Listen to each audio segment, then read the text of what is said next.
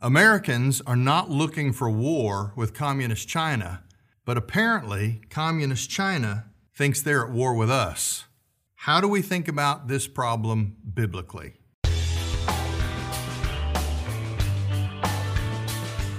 The history of relations between the United States and China is not just a political issue. It involves thinking biblically about world affairs. Let me give you some history. Regarding China, exactly what are we up against? All the way back to President Richard Nixon and the Cold War, the president saw China as a counterweight to the Soviet Union. He succeeded in opening relationships with China for a couple of reasons. One, to balance the Cold War struggles with the Soviet Union. And two, the idea was to weaken the hold of communism in China by promoting capitalistic trade. Well, after 9/11, our attention turned to radical Islam, and we began to believe our own press clippings that confrontations between superpowers was a thing of the past. Both the Bush and Obama administrations began the process of degrading the U.S. military and attempting to integrate the American economy with the Chinese economy for the purpose of increased trade. We prioritized the Middle East, and we left the Pacific pretty much to China. After we woke up a few years ago and realized that we had exported most of our manufacturing base to China while ignoring the aggressions into the Pacific of this superpower nation, all of a sudden we're faced with a real challenge that apparently we didn't see coming. Today, China has a population of 1.4 billion people. Now, the Chinese Communist Party only consists of about 90 million members. That's about 6.5% of the total population. And yet, when you add the economic elites who benefit from their connection to the party, that's another 300 million people. So essentially, 400 million people control the 1.4 billion population. Chinese communism has often been called socialism with Chinese characteristics. It's a mixture of Maoism with Marxism and Leninism. It is a system of state-owned but privately operated businesses with active government input. This is an empire with a massive population and a massive geographical distribution. The fact that they've been able to dominate that large of a population over that much of a continent in such a short period of time historically by ruthless management of its people means that this is an empire, a superpower, not to be underestimated in our generation. The Chinese military boasts an army of 2 million men. Now, their quality deficit to us is still fairly significant, but quantity makes up for a lot of problems that you have with quality. The U.S. naval computer simulations over the last 5 years show that in every computer simulation between the U.S. Navy and the Chinese Navy in the Pacific Ocean has us failing to produce victory. We haven't kept up with China's progression of domination in the Pacific. With a refusal to employ nuclear weapons, we have essentially already guaranteed that we cannot defeat China in an ocean-based conflict. In 1999, 2 Army officers in the Chinese Army wrote a book called Unrestricted Warfare. It was a bit of propaganda, but they argued that China should use every possible advantage against the United States. This includes economic warfare, cyber warfare, information warfare, political warfare, terrorism, biological warfare, conventional warfare, and nuclear warfare. Now, whether they would actually do that or not, we don't know, but it was meant to plant an idea in the minds of its enemies that it's always better to accommodate China than to risk unrestricted warfare. Now, what makes that really intimidating is China's track record of the way they've managed their own population, the treatment of their own people. It's estimated that over 100 million Chinese citizens have died by war, starvation, or execution under communist control. That's not counting nearly 500 million, 500 million babies killed in the womb under China's forced abortion strategy called their one-child policy. Right now, there are 1 to 2 million Muslim Uyghurs in concentration camps. In fact, on the black market today, you can buy organs and hair and other body parts harvested from an entire people group kept specifically in concentration camps for that purpose. China has a vast intelligence network in the U.S. It's estimated that they steal $500 to $600 billion of intellectual property annually from our country. And here's the really scary part. U.S. investment banks have sold trillions of dollars of debt and equity in Chinese corporations to American investors and retirees, essentially betting on China's success at the expense of the USA. There was some financial parity regained under the changes made in our relationship with China under the Trump administration, but those policies are already being revoked by today's China-friendly administration. We don't even have to talk about COVID-19. All we know is that the virus that has spread across the globe came from China. Flights from Wuhan across China were stopped immediately, while flights from Wuhan to the United States and Europe were allowed to continue well after they knew that this virus was deadly. Despite the claims of Dr. Anthony Fauci, we now know China was not honest with the information about the virus that they provided to international doctors, thereby delaying progress toward a solution. When challenged about their dishonesty, China threatened to cut off the supply chain of pharmaceutical elements used in 90% of the production of prescriptions in America. Well, China has established within their own population a system that they call social credit.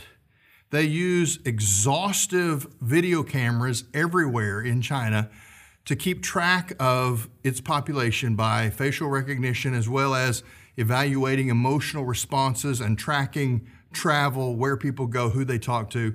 They use social media in what we would call a cancel culture to keep their people in line. As they step out of line according to what the government requires, they are not allowed certain privileges.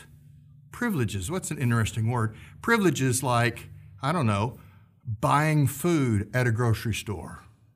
Well, not only that, just this week, China restructured the political system in Hong Kong. Despite their promises made years ago when Hong Kong reverted to Chinese control, China originally promised that Hong Kong would be self-governing.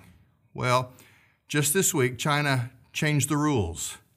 What used to be a system of government where China provided half the elected legislators in the Hong Kong Congress and the people elected the other half. There were 70 members, 35 elected by China, appointed by China, 35 elected by the people of Hong Kong.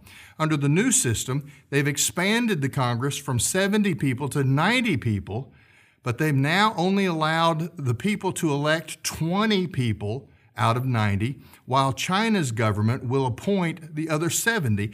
Not only that, but the 20 that can be elected by the people have to pass a vetting process in Beijing to determine if they are patriotic enough to be allowed to rule Hong Kong.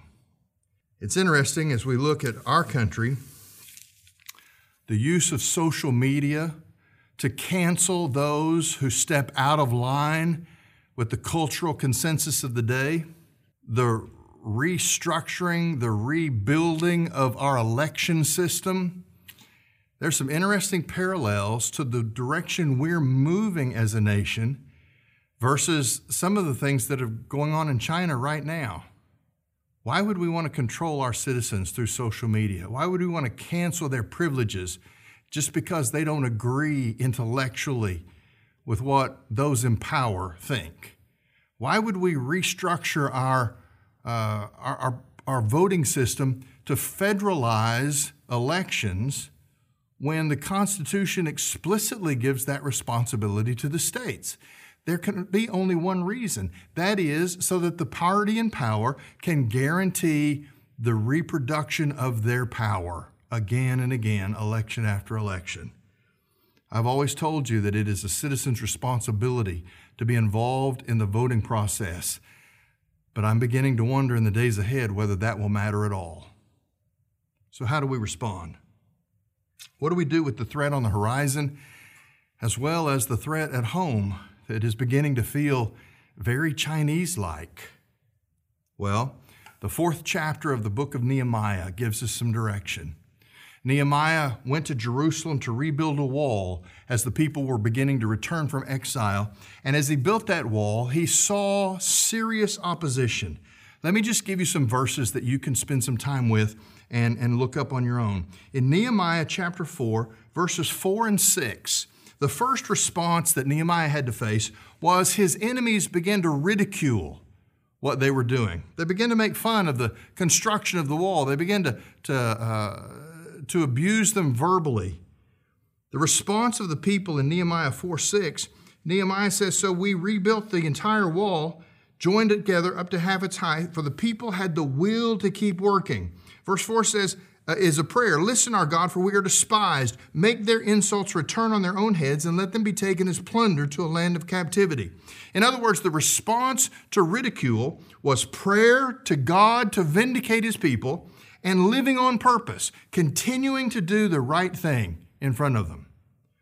In verse 9, we find that the second response besides ridicule was the people began to be lied about. The enemies planted rumors. They told false accusations to try and steal the credibility of Nehemiah and his leaders. It's interesting, I've discovered in my lifetime that critics run with critics, and they never see the divine side of things. Well, in verse 9, again, we see Nehemiah saying, "So we prayed to our God and stationed a guard because of them day and night." Again, the response was prayer and a protection of their reputations. That is, they lived in such a way to make the rumors provably, visibly false. All right, we'll talk about this in just a second. The next attack was an actual retaliation, the threat of violence. In verse 14 of this chapter, Nehemiah says, "After I made an inspection, I stood up and said to the nobles, the officials, and the rest of the people, 'Don't be afraid of them. Remember the great and awe-inspiring Lord and fight for your countrymen, your sons and your daughters, your wives and your homes.'" First of all, we find that word prayer again. Cry out to God. But secondly, he gives them an encouragement to remember God's role in the history of his people. Finally, the enemies decided that they would have a full-on assault for Nehemiah and his people. And in verses 19 and 20, Nehemiah says this, "I said to the nobles, the officials, and the rest of the people, the work is enormous and spread out, and we are separated far from one another along the wall. Wherever you hear the trumpet sound, rally to us there, and our God will fight for us." The response to the stresses of their generation was again prayer, but also an alert for them to be together, to be refreshed. Why do you think our culture is so dead set on churches not opening? Because we are strongest when we're together. How do we approach the situation of China, which is something most of us as regular citizens can't fix? How do we approach even the issues of our government that have a very strange China feel to them? We look at Nehemiah and we see these things. Prayer, prayer, prayer, prayer. Live on purpose. Do the next right thing. Protect your reputation by walking in an honest and true way so that everybody sees. Encourage one another to remember God's role of fighting for his people. And then refresh one another by being together.